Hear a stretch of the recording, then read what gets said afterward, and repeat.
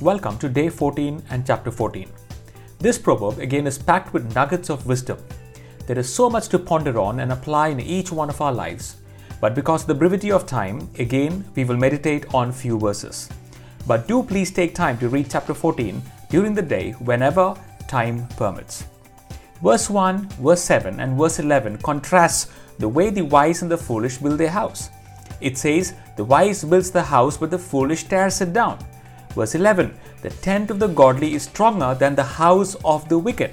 Notice the contrast again in the words tents and the house. The tent of the godly is stronger than the house of the wicked. What does it mean?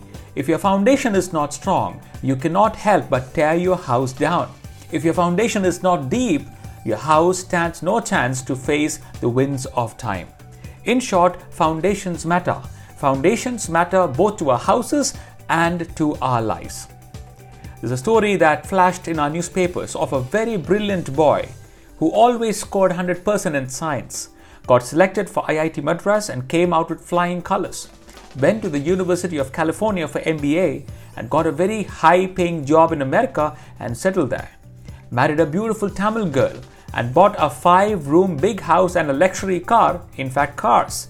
In fact, he had everything that made him successful, but to the horror of his family and his friends, he shot his wife and his children and committed suicide himself.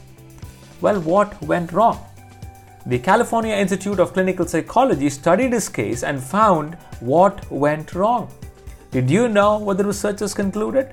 The case concluded that the man was programmed for success, but he was not trained for handling failure. The man was programmed for success, he was not trained for handling failure.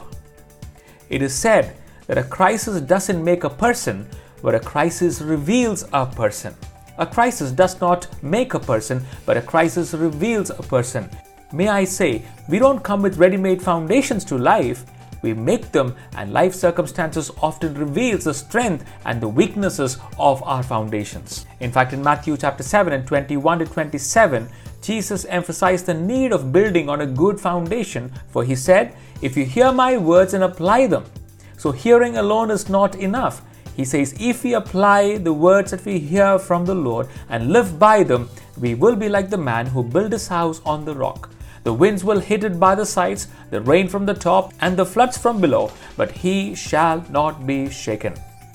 May I ask, when you are hit by a sudden sickness, when you are hit by a sudden job loss, a slash in your salary, a sudden death in the family, does it reveal the weakness of your foundation, or does it reveal the strength of your foundation? We are all called to build, my friends, but some build it on the sand and some on the rock. Look at verse 12 now. It says, there is a way that seems right to a man, but its end is the way of death. There is a way that seems right to man, but its end is the way of death. Now notice the word seem. The proverb doesn't say the way is right, but it says it appears to be right, but the end proves the choice. Oftentimes when we are driving as a family, as a man, I find it so difficult to stop and ask for directions. I think it's a perennial problem with all the men.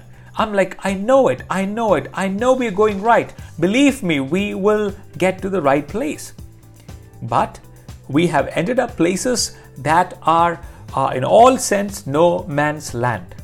Yes, the way seemed to be right, but at the end, it proved to be wrong. Proverbs 3, 5 and 6 says, trust in the Lord with all your heart and lean not on your own understanding. In fact, the New Living Translations read, do not be impressed with your own wisdom. Seek the Lord and he will show the path we must take. Therefore today, would you lay your plans, lay your diary, lay your appointments before the Lord and say, Lord, lead my path. Fill me with your understanding, O Lord. I do not know whether I should go ahead with this business deal today, or this academic course that seems right to me, or this marriage proposal. But I want to run it through you, O God, and I want to seek your counsel. One last verse, verse 31. Those who oppress the poor insult the Maker, but helping the poor honors him. Those who oppress the poor insult the Maker, but helping the poor honors him. The word translated as oppress can also be translated as slanders. it includes the idea of putting down or belittling the other person. So those who belittle or demean the poor show contempt or insult for God. But you may ask, why is God insulted? The key is found in the word maker. That means all people, regardless of their social condition or financial standing, are created by God in His own image. Genesis 1:27. And this truth is repeated in Proverbs 22:2, where it says, "The rich and the poor have this in common: the Lord is the maker of them all." So, to show contempt on God's creation is to slander God Himself. So may I ask again, what is your attitude towards the maid who works in your house, the driver who drives you to work, the security guard who keeps a watch over your house? Those who oppress the poor, remember, insult the Maker, but helping the poor honors Him. Shall we pray together? Dear Lord, your word is indeed a lamp unto our feet and a light unto our path. Would you continue to shine your word that we may walk the right path?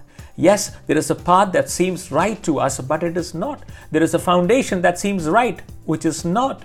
Help us to build on the right foundation, the rock called Jesus Christ, that we may stand the test of time. Lord, I pray for forgiveness. If I have treated the poor with contempt, I have inadvertently insulted you by not treating them well. So would you help me to honor them and thereby honor you? And this I ask in your name. Amen.